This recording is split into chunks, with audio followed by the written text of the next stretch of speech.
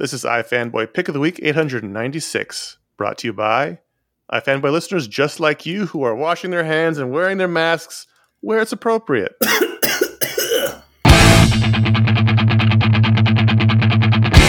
Jimmy's coming down across the alleyway, up on the boulevard like a zip gun on parade.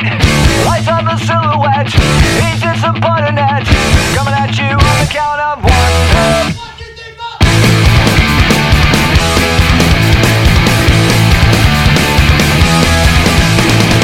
My name is Jimmy and you're better not wear out.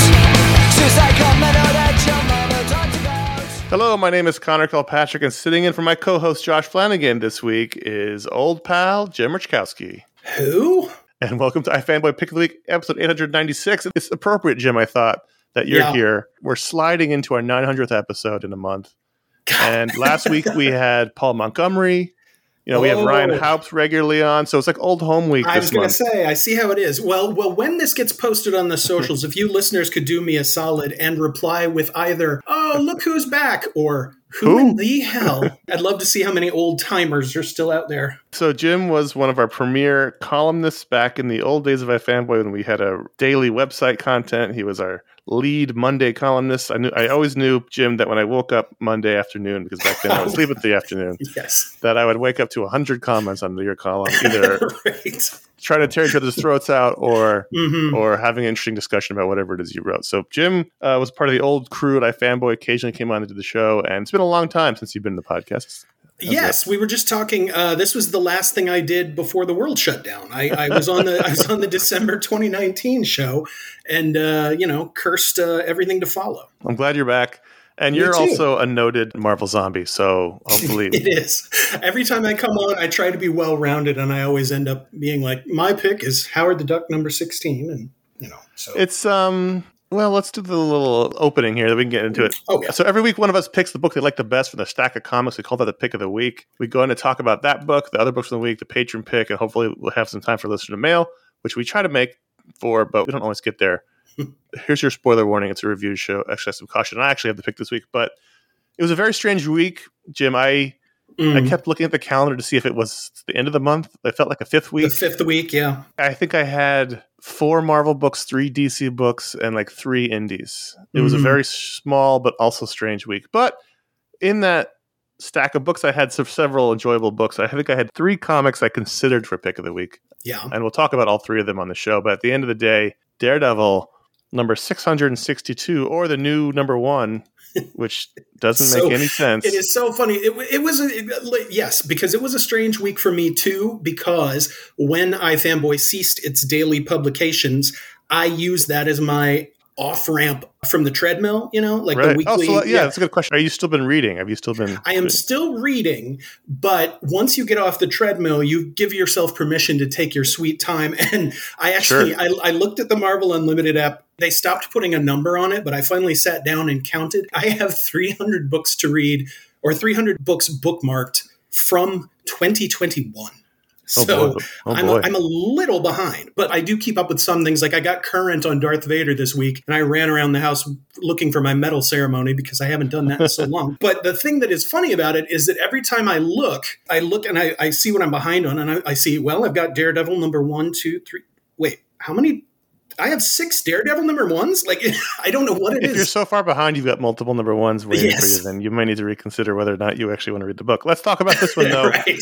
Daredevil's had several reboots in recent time. And by recent time, I mean the last 20 years, because that's what my brain considers to be recent. Mm-hmm. And normally I feel like when they do a number 1 reboot, it's sort of like a status quo change. Certainly there was the tonal shift of the Mark Waid, Chris Samnee status quo change. Sure. We had several in there, and then we had Chip Zdarsky and Marco Cicchetto for the most part doing their volume, which lasted for a few years. This leads directly from the end of that run, in which Matt dies ostensibly and is reborn with no memory of his old life, and Elektra now patrols Hell's Kitchen as Daredevil. This is basically picking up from like the next day of that last Chip Zdarsky run. Oh, wow. And that's slightly different than the last one. It really is just the next issue, which is why the one is even dumber, because it's not even like a status quo change. So right.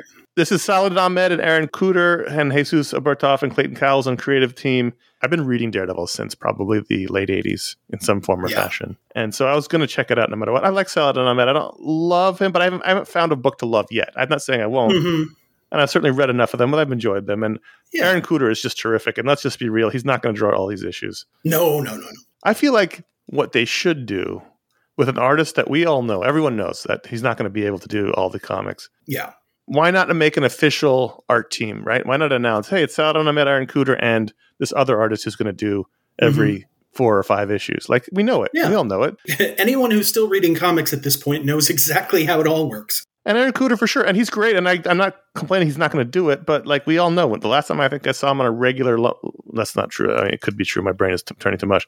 Yeah. But I think about him on Action Comics, and he did a good portion of those issues. But he didn't do all of them. And there's nothing wrong with that. Just tell us ahead of time who the other artist is going to be. It just might be a nice little push. Anyway, I was excited to see him on Daredevil. I mean, we saw him on Thor. We saw him on Superman, 2 very sort of big, bombastic books. This is a very dark street level comic. And I really liked how this issue looked quite a bit. He's a very clean look.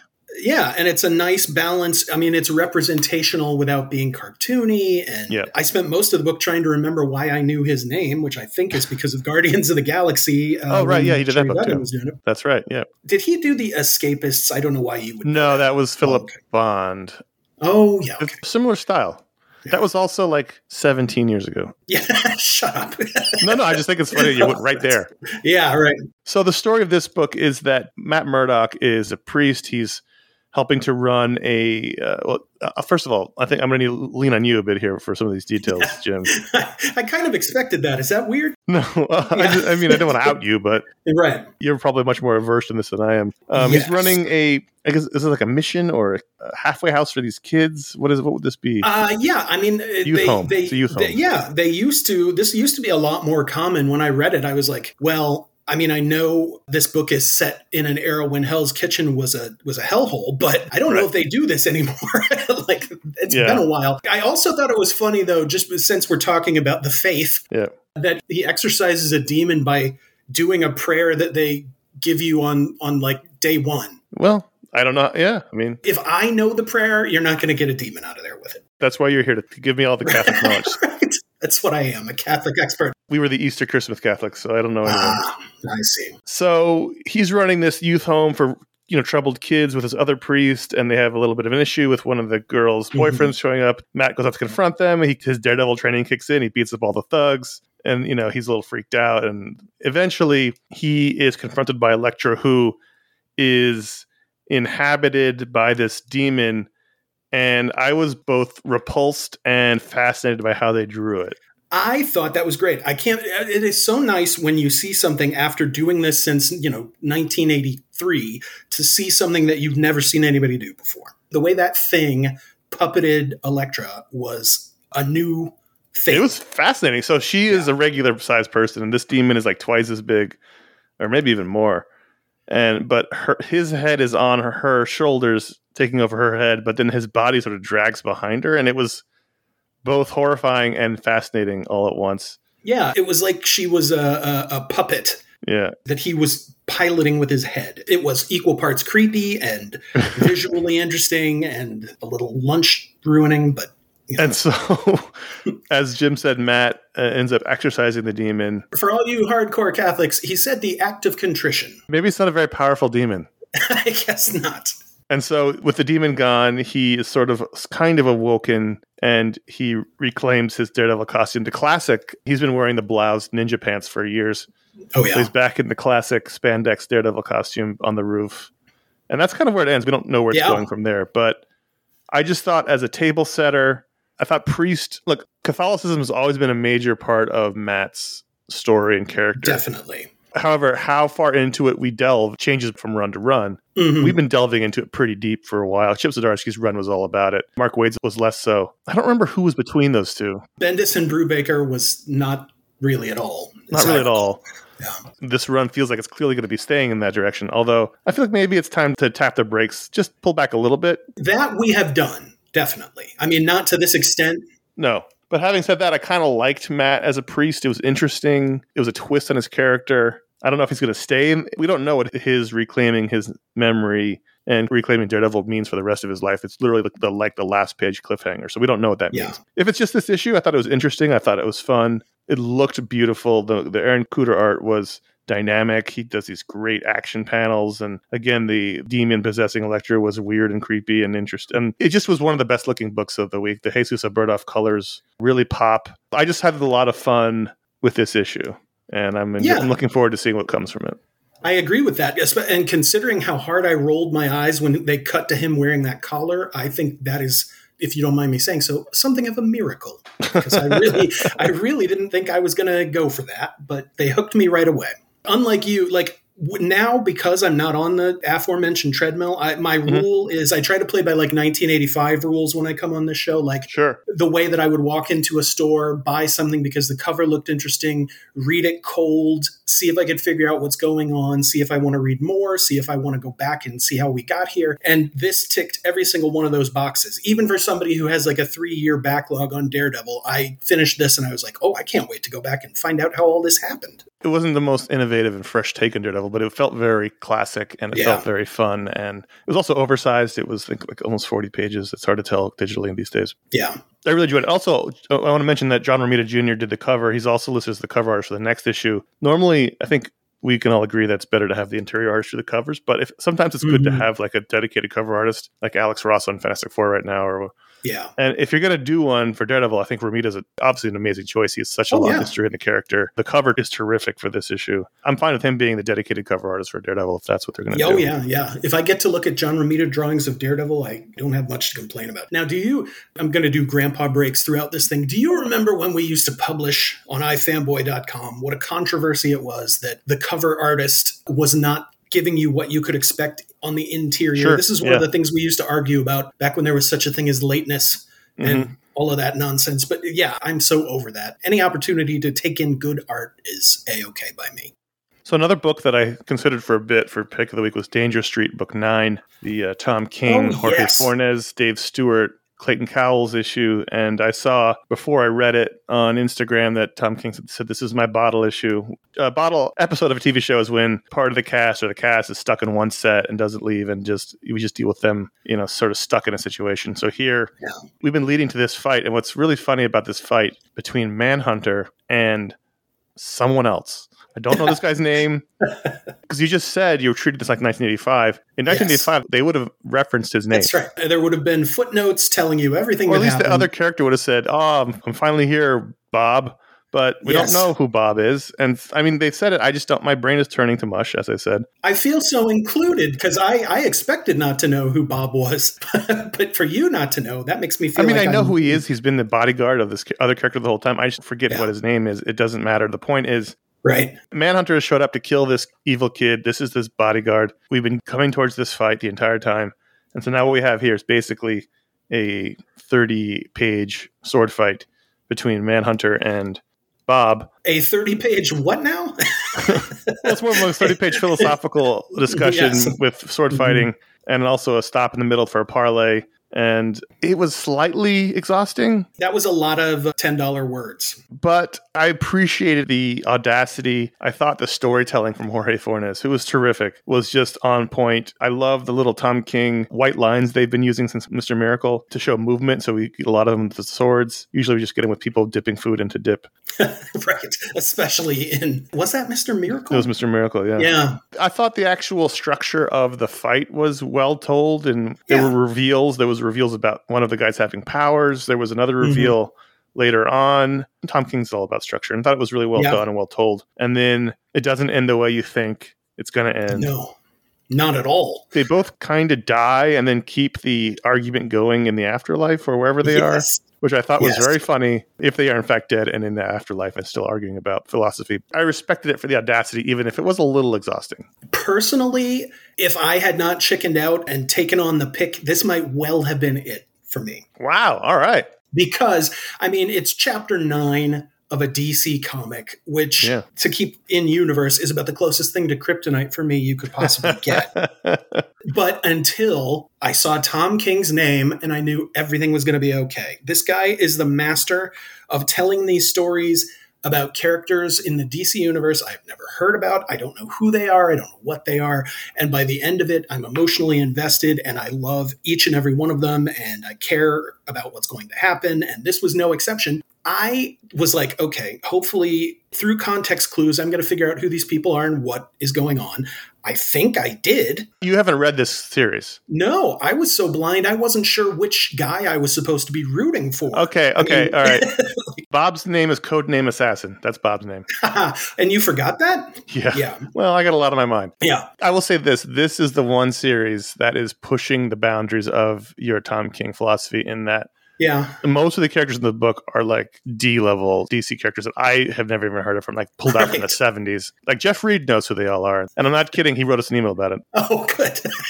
It's been a really interesting and fun book, but I'm still not even sure what it's about. We're 9 and 12 into this. But this particular one-shot issue, I think, as Jim said, you can just pick it up and read it because it's just a fight between two characters. Yeah. You know what they want. In the beginning, it's established what each character wants.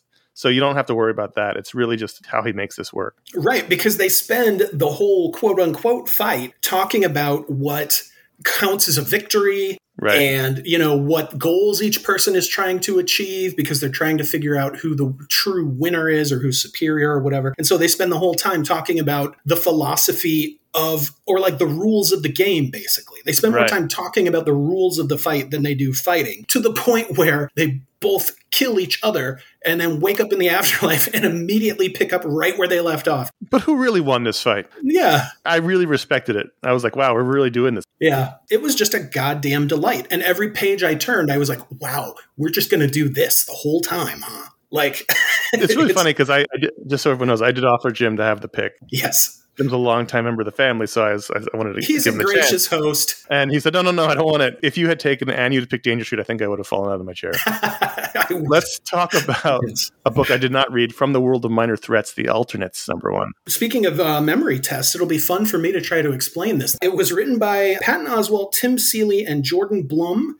Two of them being from the Hulu's MODOK television series. Art was by Christopher Mitten. I gather that this is a spin-off of that other book they've been doing, which I had not read. Yeah, the other book's called Minor Threats. I believe Josh was reading or read it. I don't remember, but it's definitely been talked about. I don't know anything about it. I don't remember anything. Funnily enough, neither do I, even after reading this. But this book is about the team that was considered like the B team for those guys. They were, I don't know where the characters from the other book were, but these characters were tasked with dealing with a dimensional rift in the sky. You know, the classic sky portal that we've all of us cinephiles have grown to know and love. And in so doing, they all got stuck on the other side of the dimensional rift, leading alternate lives. And now they are back where they belong and kind of coping psychologically with the fact that they were different people very recently. Interesting. To some degree, all of them are doing badly, to the point where they have to have a weekly like AA support group meeting to talk about how they're reintegrating into their true selves. So they went through this portal and they lived different lives for a while, and now they're back in their old lives and they're not having a good time. Right. Because like there is a character, the point of view character is this woman who can change any part of her body into that of a classic monster. Like she can have Dracula's arm and a Wolfman head and you know, whatever else. In this alternate dimension, I think she was queen of the vampires, I want to say. Right. She was a wolf most of the time and she was in tune with nature and she had found her place and she was great. There's another guy who's a monster like, he looks like he's made out of shellfish is the best way I can put it. And in the alternate dimension was like king of the sea. He was telepathically linked to everything maritime on the planet. And now, as I think he puts it in the book, now he's just the asshole who comes back from the grocery store with the wrong milk. Right. He's having a very hard time dealing with it. And it's fascinating to see. It's exploring these totally outlandish topics with more depth and seriousness and length of introspection than you usually get from this sort of thing, basically. Like Captain America, when I was still on the treadmill, was like living in Baron Zemo dimension for like 10 years and raised a child. Right. And that seems to have had no impact on him whatsoever in the intervening time. And this is kind of the antidote to that. And I thought it was very thoughtful. It's interesting. It's, whenever I watch like a film where like the character goes through like this crazy journey, usually like they save the world, like Lord of the Rings or something. Uh-huh. I always wonder after the movie ends how they cope with just going back to going to the grocery store. Yeah. I just spent 3 months saving the world, and now I've got to pay my taxes and park this car, and it's always something I think about in those kind of movies. I have a feeling there are some veterans our age who could talk about this at length. Oh, for sure. But I just mean especially when it's like fantastical, like I was just fighting demons on Mars, and now I'm back in Ohio. That's right. Going to work, and it's just like, what's that like? Well, that is exactly what this book is about. So, interesting. Well, something to keep in mind. I feel like all your years of Marvel fandom really paid off this week, because I feel like every Marvel book was a starting point for a new storyline. I really fell ass backward into a pot of gold here. Between all the number ones and the bottle episode of Danger Street, it was like they knew I was coming. So the Incredible Hulk 785 or 4 is the start of a new arc. This arc is, as the previous arc, written by Philip Kennedy Johnson, but this one features art by Travel Foreman. Let's back it up. You didn't read the Immortal Hulk run by Al Ewing, did you? Oh, yeah, I have. Okay. I think I finished that, yeah. So I don't know when it was. I guess it was then. It was decided that let's just make Hulk all about body horror, but they just did. Yes. They've just leaned into it. That book was all about body horror. This book has been pretty body horrific for the most part. I was actually about halfway through, and I was like, could this be the pick of the week? And then it got all gross and body horror at the end, and I was like, I can't reward it. That is not my bag. Although it seems like tailor-made to Travel Foreman, though. 100%. So Travel Foreman really changed his style. I don't know exactly what had happened, but it was very apparent in 2011 with the New 52 when he showed up on Animal Man.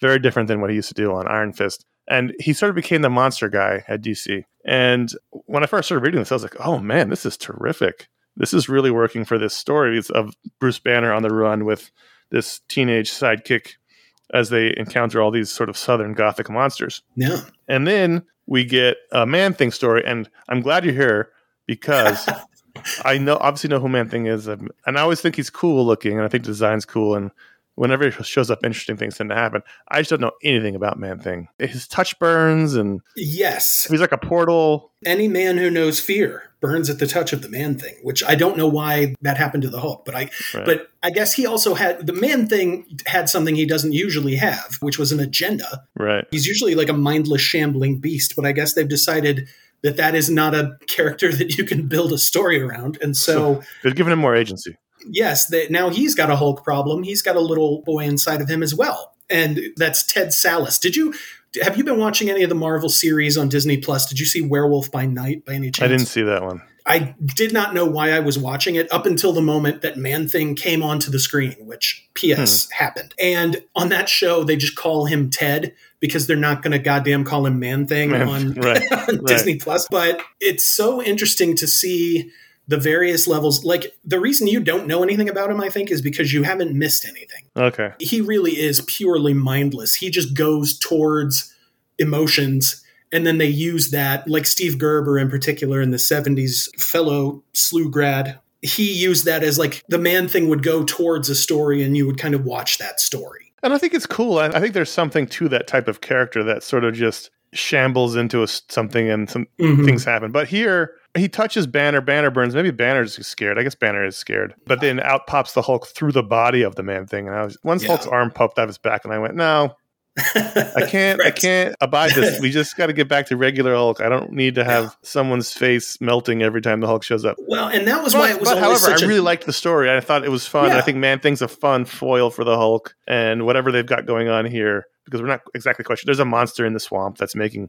people from the past who have died show up and have you come into the swamp where you die. Yeah. It's kind of like Swamp Thing, which is what Man-Thing, they kind of are the same kind of character. Yeah. I liked it. I thought it was fun. Travel Foreman, I thought was terrific. Yeah. Oh, yeah. He's, I think, an automatic buy for me. And his Man-Thing was cool because he wasn't like, sometimes Man-Thing's drawn like 12 feet tall and like 4 tons. But this is like, he's just kind of like a bigger man here. He's probably like 9 feet tall, but he's not like giant. He's got like a waist and everything. Yes, he is man-sized and man-shaped. So I liked it. It was good. Yeah. I made a few picks myself. A book called St. John #1 from Dark Horse. The story is by Dan Schade. I apologize. Schade. I don't know. Brennan Wagner. And this is where they almost lost me right away. One of the co-writers is a clothing brand. I can't recall ever seeing that before. I thought you were joking originally when you told me. And then I looked it up. It's a comic in partnership with a company called Portland Gear that is creating the first Portland-centric superhero, which I feel like we've had before, but whatever. doesn't matter. Oh my God. This is Dark Horse? All they talk about is Portland. Yes, this is Dark Horse. By the way, Dan Schade did the art as well. The reason I picked this book is because I have seen his comics, his cartoons on Instagram. And so I've been following on Instagram for a while. And then I got to do the pick of the week and I looked and the little cartoonist guy had drawn a book.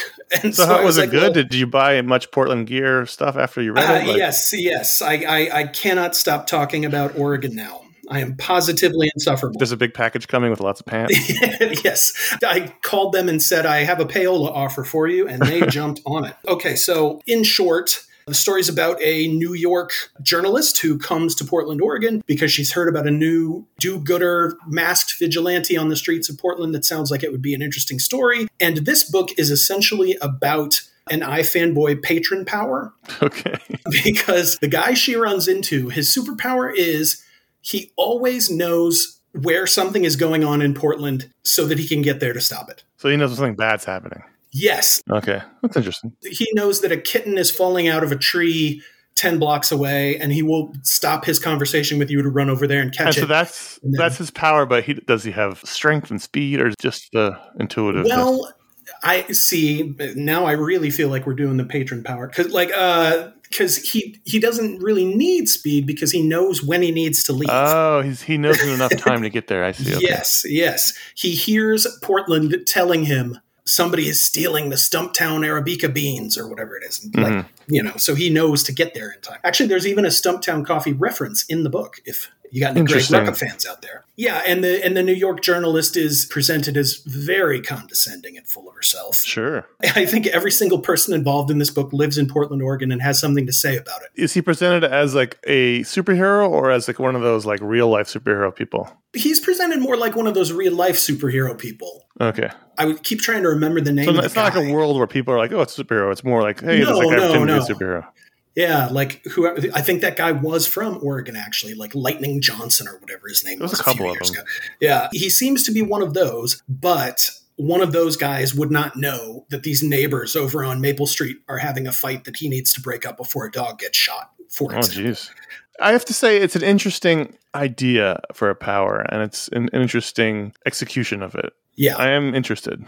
Was it worth it? Did you like it? Yeah. I really like this guy's, Scotty's style. He leans more into the cartoony side of things, but I like his lines. I don't have much of a vocabulary when it comes to describing comic art, but I knows what I likes, and I like that. I looked at it briefly on the website because I just didn't know what it was, and I remember. Yeah.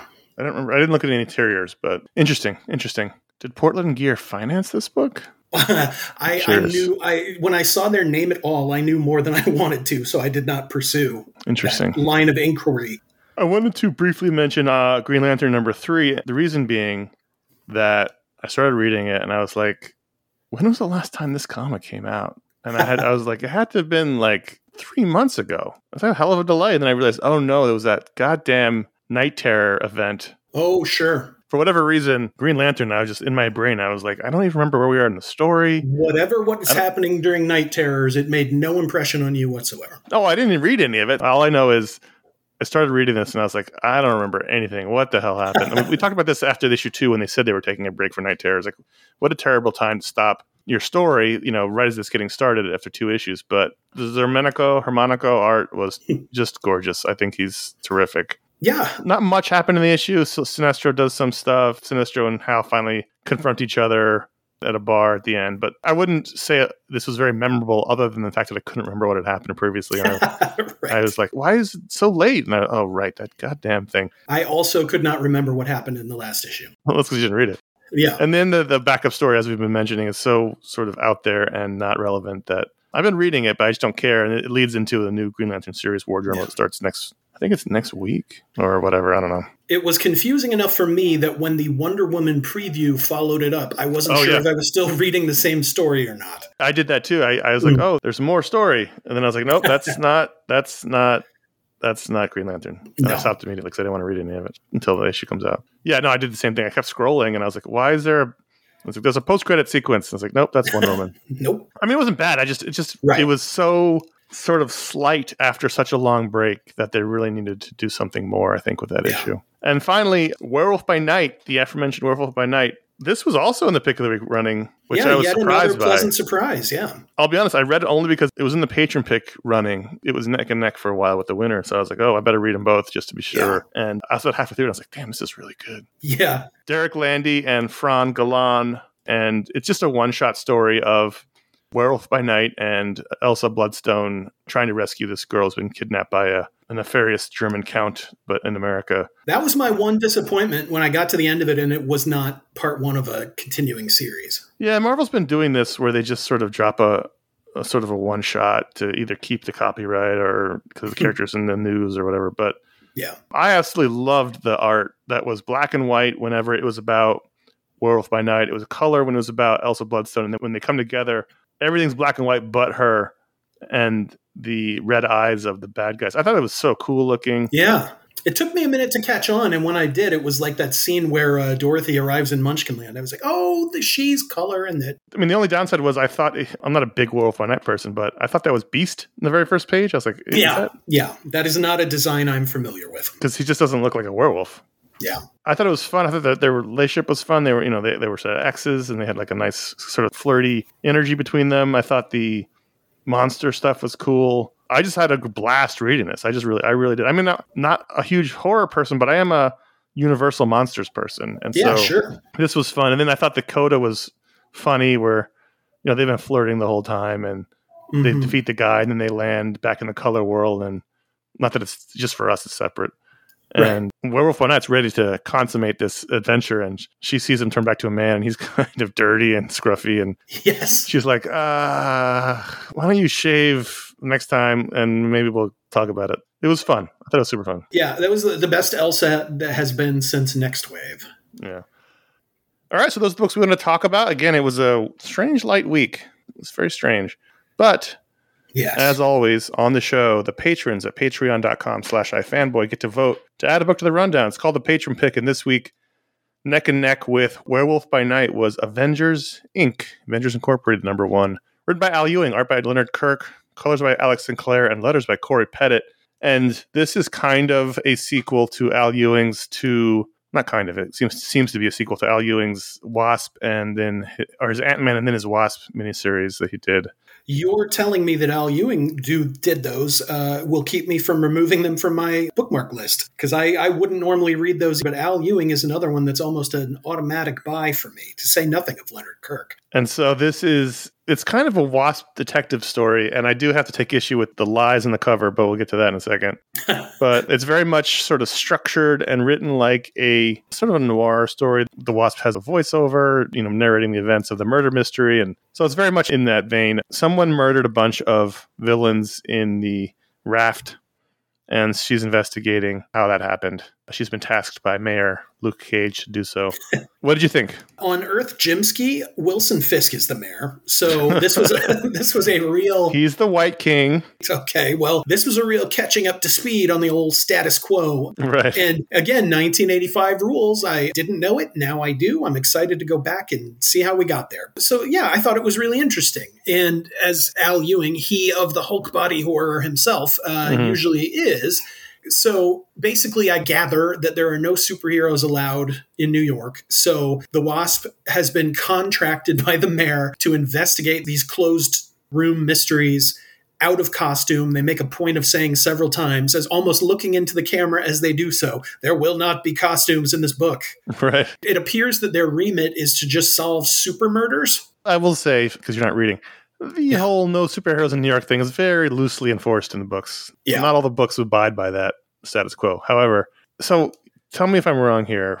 None of them were actually killed. Whirlwind guy has got something going on with him that I, as a looker at covers, would categorize as Vision-y. He wakes up with a gem in his forehead like the Vision. He seems to have the Vision's powers. He has memories of a crazy bearded man doing surgery on him. The reveal at the end is the crazy bearded man is Hank Pym, who was doing something being behind the status quo. Yeah, who was doing something with Eric O'Grady in the bowels of somewhere. Yeah. It's just somewhere else. We don't know where they are. Right. He somehow turned Whirlwind, the villain, into a Vision-esque person. But yes, I was annoyed because the cover, they color him to look like the Vision. It's a very stylized cover. It looks kind of like a Greg Smallwood ripoff. It's Daniel Cunha is terrific, but it's kind of like a Greg Smallwood on the Human Target ripoff. But He's got red skin, kind of green hair. So I thought it was the Vision and the Wasp, and it wasn't just the Wasp and Whirlwind who looks like the Vision and has his powers. So I was kind of annoyed by that. It never occurred to me for a moment that guy on the cover was anyone other than the Vision. Right. I thought he was just... You wouldn't. I know that's why they did it. But the setup was interesting. Leonard Kirk's art was solid. I don't think it was spectacular. I don't think it was the best I've ever seen from him, but storytelling-wise, it was strong. It was a fun issue. I don't know if it's a miniseries or if it's an ongoing. They don't usually tell each other the second issue. These days, they kind of declare the miniseries when they're going to get canceled, don't they? I mean, or maybe it'd be better to say they plan to do 5, and by then they'll know if they can do a 6 or not. Yeah, it depends. It really depends. I think they've sort of embraced the miniseries lately, but they usually still don't tell you until the second issue because some people still won't buy miniseries. Yeah. Overall, I thought it was interesting. And so as someone who has been absent from reading every week, did you enjoy it? Oh, yeah. I was right back in, and he set up a mystery that I want to see the solution to. And, I like Luke Cage. I like Janet. I sometimes like Hank. So when this comes out, when it reaches these shores, I'm going to follow it through all the way to the end. It has a very self-consciously mid-century modern aesthetic where she's got this secret club in, what's the building it's in? It's, I thought it was Avengers Tower, and it's called like the Jarvis Lounge or something.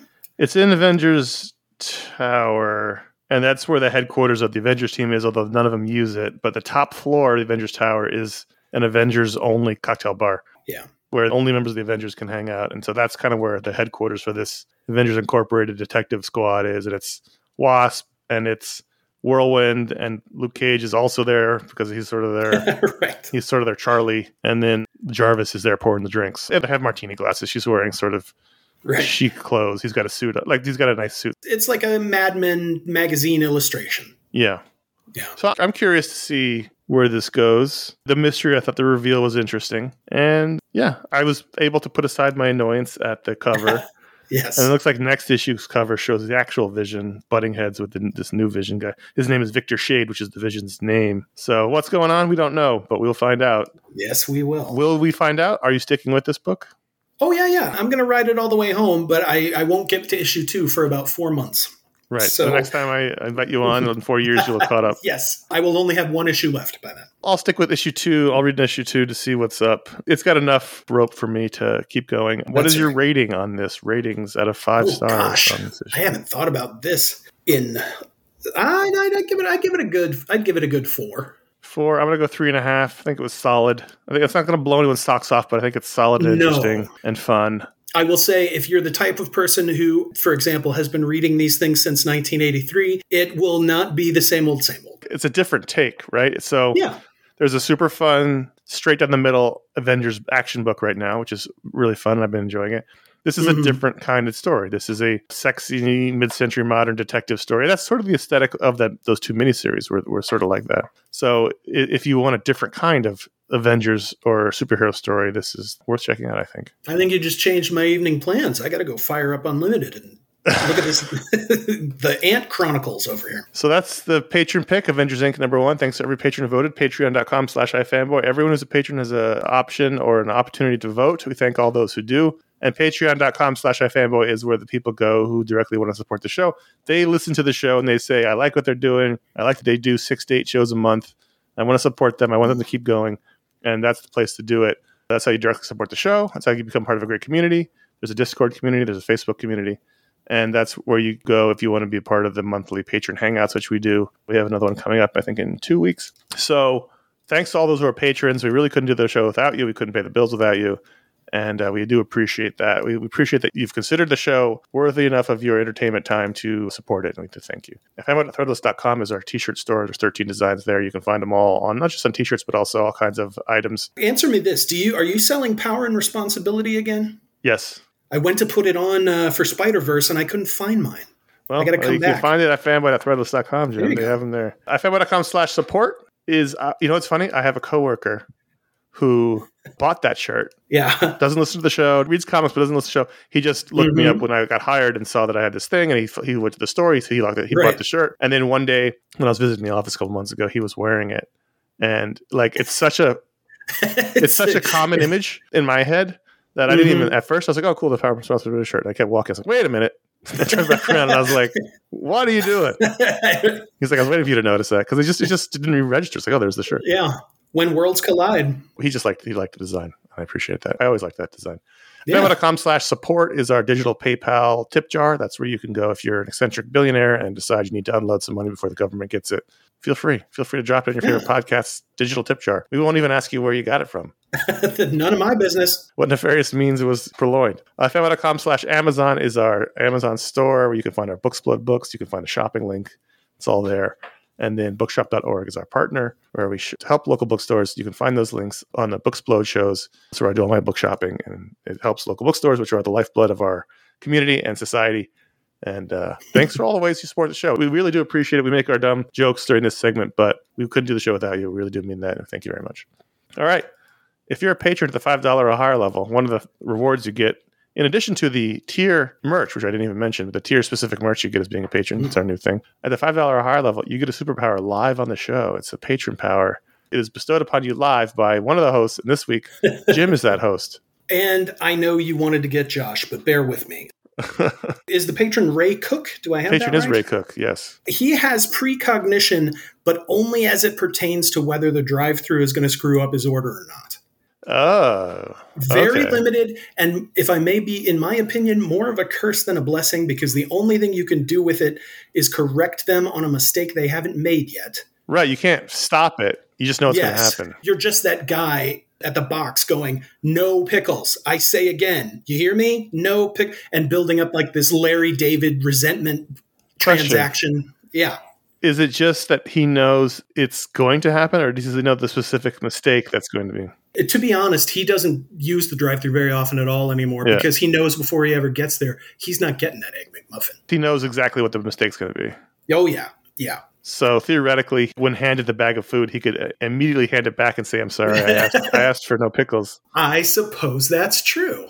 And they would give him a death stare, but they wouldn't. Yeah, it wouldn't go well for him. I'm just saying he could theoretically just immediately turn around and be like, I'm sorry, I asked for large. You can tell what a milquetoast, passive-aggressive person I am that it didn't even occur to me that he would wait till he got up to their faces before he confronted them. Well, he would ostensibly have evidence at that point. Yeah, exactly. That's a good thought. All right, there you go. Patreon.com/ifanboy. Thanks for being a patron, Ray. We appreciate it. At the $5 or higher level, you get your superpower live on the show. Hope you enjoyed it. I think we can do an email. Let's do one. Yeah. From Mike H. from Buffalo, New York, one of our regular emailers. Mike says, so in the midst of one Hickman seed series and on the verge of another, I began wondering, is Jonathan Hickman covertly making the entire Marvel Universe into villains? In his Avengers run, he had the Illuminati, including Reed Richards and Tony Stark, becoming essentially mass murderers by destroying the incurring Earth. In his X-Men run, before abandoning the Krakoa story, he turned the X-Men into isolating fascists, and every story involved former heroes and villains at shadowy meetings around tables. So, which Marvel heroes will Hickman be villainizing next? In my role as Jimsky, I feel honor-bound to report Jonathan Hickman also blew up Rom's planet. In that run. Did that hurt you personally? Galador. Yes, it deeply wounded me as the only person on Earth who cares about Rom. I took some solace in the fact that Galador was still out there, and then he done blowed it up. Well, I can't speak to the Avengers run because I didn't read his Avengers run. After a few issues, I bailed, but I did read his X-Men run. The answer is not necessarily no, but I think all he's doing is really continuing on from what sort of Marvel's ethos has been since Civil War, in which the heroes always seem to be the bad guys in some way. Or the heroes are always fighting each other. And, and when they do that, someone's got to be the bad guy, right? There's got to be a reason to fight. Even if it's in their own minds or the minds of whoever it is. But it's kind of been, was it 2004? Was that when the Civil War was? 2006? We literally had this discussion on the show recently. I don't remember what it was. Well, I'm trying to remember. I believe I was working for you when Civil War started. Well, either way, it's been a long time. And that's kind of been the ethos of Marvel, is the gray area between the heroes. But maybe they destroyed that incurring Earth because it was the only way to save everyone on Earth. And so sometimes the hard choices have to be made. Doesn't necessarily mean they're villains. But I didn't read it, so I don't know. Did you read it? Well, I mean, to be honest, I found the Avengers run to be nigh impenetrable, but I did read the hell out of the X-Men one. But I'm only just thinking this now, both the X-Men run and the Avengers run sort of take what those groups claim to be about and push it as far as it can go. Which makes sense. Yeah, the Avengers will protect the Earth, at the expense of the multiverse, Right. or the X-Men will protect the mutants if they have to build a walled garden around themselves and abandon the rest of the planet. What did we know about that incurring Earth anyway? Maybe it was an Earth full of dicks. We don't know. Could have been Everyone's an asshole on that planet. Exactly right. Everyone's rolling up their blazer sleeves, which I've been seeing out in the world, and I don't like it. Taking their shoes off on the plane. Exactly. That could have been everyone on that planet. Mm-hmm. And therefore, they deserve to be destroyed. I think your observation is a good one. He's just he's playing with the logical progression of what these people are about. We joked a lot on the show about the X-Men being, sort of fascistic and evil and turning themselves into villains. I don't necessarily think sitting around a table in shadowy meetings means you're a villain. It means depends what you're meeting about. Maybe the power's out and you don't have anything else, anywhere else to meet. But we definitely used to joke about the X-Men being bad. We definitely used to get a lot of emails about it. But yeah, it's kind of what he's exploring, I guess, is what does it mean to be these characters? How do you take your ethos to the edge of the envelope? Yeah, I mean, because you really can't go much further than protecting the Earth by destroying every other Earth. Right. We don't know them.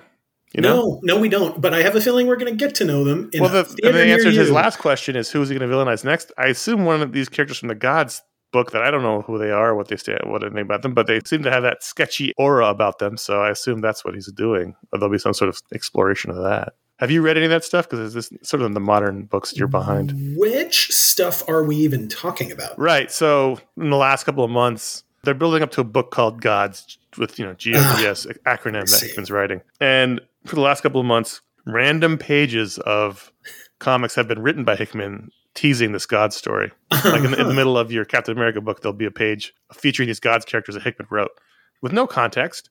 Mm-hmm. They're not continuing. They're just random pages with characters that no one knows anything about, and so there's no context for anything. He does interesting enough work that I'm going to at least check it out, because it doesn't always connect with me like the Avengers run I stopped reading after like 3 or 4 issues, but it's always interesting. At least it's always that's a noble experiment, that's a noble try. Definitely. But I don't think Mike is wrong about Hickman sort of taking them to the edge of moral activity. He certainly seems to have a dim view of humanity, but maybe I'm just projecting. Well, it's been a hard decade. Yes, it has. For everybody. So thanks for writing in. Mike, contact@fanboy.com is how Mike wrote in. You could also write in for our Media Splode show. That's our non-comics media show we do once a month. The Patreon's unlocked, and you can put Media Splode in the contact line for that.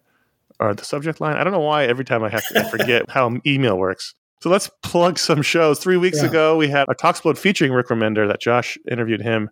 Our most prolific Talksplode guest returned, and you can check that out on the feed. Also, the week after that, 2 weeks ago, we had our Media Splode show where we did our 80s comedy draft. We picked 5 80s comedy movies in a draft form. Oh, I saw that. Yeah. We excluded the classics like Ghostbusters or action movies that are funny like Beverly Hills Cop. So we just decided to pick the pure comedy movie draft, and we had a lot of fun doing that. So how many police academies were there? Just one made it onto the draft, and not the one you probably expect. This coming week, in fact, hopefully, we haven't recorded it yet, but this coming week should be our Booksplode review of the Death of Superman 30th Anniversary Edition that came out last year. Josh and I are going to talk about that book. For some reason, it doesn't come out. Something happened. That's planned for this coming week. And then the week after that, next week, is our next Media Splode. Don't know what it's going to be about yet. We didn't decide on the 80s comedy draft until that morning, so we don't know. Sometimes we leave some room to figure it out. Keep it loosey-goosey, And then the big one is, in just 4 weeks, is the pick of the week number 900. And we're going to do it live as always. So you know how this works. If you're a longtime listener, if you're a new listener, here's how it works. We're going to talk about the pick of the week. We're going to do the patron pick, then spend the next 2 hours and 45 minutes answering your emails. So we need a bunch of emails.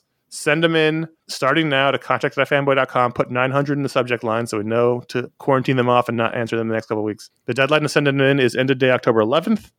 That's a Wednesday because we're going to be recording the show or streaming the show and recording the show Thursday, October 12th at 6 p.m. Pacific, 9 p.m. Eastern. Normally we do these shows on a Friday. Unfortunately, real life is intruding on that, so we have to do it Thursday. Hopefully you'll come join us. It's usually about a 3.5 hour recording session. We stay at 6 o'clock. We usually don't start until closer to 6:30 because we sort of let everybody settle in, let everybody show up. We get settled in. That period is known as pre-gaming on the recording side. We normally just hang out for a little while, let everyone sort of get there. But you can join at any time during the night. There'll be a post about it on fanboy.com featuring the link. It'll be on our YouTube page, youtube.com/ifanboy. Anniversary trivia on episode 100, which was live in a comic book shop, I believe. Yeah, it was. Yeah. The fellers congratulated me on the birth of my daughter, And right around the time they're recording episode 900, I will be taking her for her driving test. Cool. Don't ever say anything like that again. I thought you might say that. It's been a lot. It's been a long time, but that's awesome. So 900 live. Send in your emails, contact@fanboy.com, 900 in the subject line. We're recording Thursday, October 12th at 6 p.m. Pacific, 9 p.m. Eastern. There'll be posts for that on ifanboy.com. It'll be on youtube.com/ifanboy. There'll be links to those things on social media. Hopefully you'll come and enjoy it with us. We don't know what we're doing, probably just the regular thing, but 900 is crazy, and we look forward to it. We always have fun doing it. And you can find our library of our 1,300 shows, including our almost 900 Pick of the Week shows, over at ifanboy.com or wherever podcasts are sold. And you can follow us at ifanboy comics on Instagram to find out what the Pick of the Week is before the show comes out. And sometimes, this weekend, yes, the Best of the Weekend panels. I've already posted one, so it's definitely happening. Yeah. Follow us individually. C.S. Kilpatrick on Instagram, J.A. Flanagan on Instagram, Jimski. Yes. JIMSKI on Instagram. And are you also still on the other one? I am keeping an account up. I am on Blue Sky as Jimski. Blue Sky. I have 5 invites if anybody wants them. It's Jack Dorsey's new thing. That's where people can come and watch you slowly devolve. Well, that ship has sailed, my friend, but they can look at the puddle of goo. Maybe they'll get me to write another 1,000 words about something that happened in comics this week if they play their cards right. So you can follow Jim there. Josh and I are all on Instagram. Subscribe to youtube.com/ifanboy, where you'll find all the old video shows, and they post this show every week. You were on one of the old video shows. You were on one of the San Diego episodes. Yes, the one time that Connor called me up and said, "Hey, did you say you've never been to Comic-Con?" And I said, "Yeah." And he's like, "Would you like to sleep in a bathtub?" And I said, I can sleep in a bathtub. In those days, we crammed a lot of people into those hotels. Yeah, and the next thing I knew, as a matter of fact, I think we recorded an anniversary show in the hotel room. Or it was a Pick of the Week for Spider-Man. It wasn't an anniversary show. It was Spider-Man 800 or something. Spider-Man 600. The anniversary shows are always in the fall, so it's always after Comic-Con. Yeah. Yes. That was great. Then, I think we put like 8 or 9 people in a room back then. Yeah, I saw many of them. Back in my 20s when I could sleep on the floor of a hotel and be fine the next morning. I did a whirlwind 36 hours at San Diego Comic-Con. You lost your ID. Yes, I lost my driver's license on the way there. It made things interesting. But Iron Man 2 and Twilight were in Hall H. That was the infamous Twilight Ruins Comic-Con year. But it was magical. It was fun. That was a good time. I mean, you were around when the heyday, like when we were going full blast. We had columns every day. We had 7 new podcasts a week. Yes. It was a real cocaine cowboys. It was a machine. We were really cooking on all cylinders. Josh and I were doing it full time, so we could do all that stuff. You were paying people to write for you. I know. We were paying our writers. It was great. I was an employee. You also came to C2E2 for one of those. I did a lot of C2E2s. I think my credit card bill is still at C2E2. But you can go find Jim on at least one of those old San Diego shows. I don't know if did you ever make an appearance on the C2E2 shows? I can't remember. I was in an intro set to the song Like a Boss, where I licked my lips in slow motion. I can't remember what that one was. I do remember that at that C2E2, Allie and Timmy Wood and I tried to film our own video as like the B team, and we were going to be comically inept at it, but instead we were actually inept at it, so it didn't get made. These are the hardest working men in show business, listeners. Pony up the patron bucks. Those were all also old staffers. So we had a good time. And it was always fun hanging out with everybody. So that is it. You can leave a review or star rating for this show or every listen to podcasts. We thank you for doing that. But that's it for this week's show. Jim, I appreciate you coming on last minute as Josh left to go actually have some fun for once. Oh, right. Yeah. I'm happy that he's doing so. And so thank you for coming on. I'm happy to do it. You can call me anytime. Everybody, Josh will be back next week. It's going to be fine. I think he's back next week. We'll find out. We'll see what happens. He may decide freedom is what he craves and stay away. I'm just glad to have gotten invited to the dance. Well, I appreciate you coming. I do. I always enjoy talking to you, and we'll be back next time. Thanks, Jim. Until then, I'm Connor. And I am Jim. Thanks, everybody. My name is Saint Jimmy. I'm a son of a gun. I'm the one that's from the way outside now. The teenagers are some Mexican. It's a fun and the cold of the life of crime now. I really hate to say it, but I told you so. So shut your mouth before I shoot you down, oh boy. Welcome to the club and give me some blood. I'm the resident leader of the Russian crowd. It's called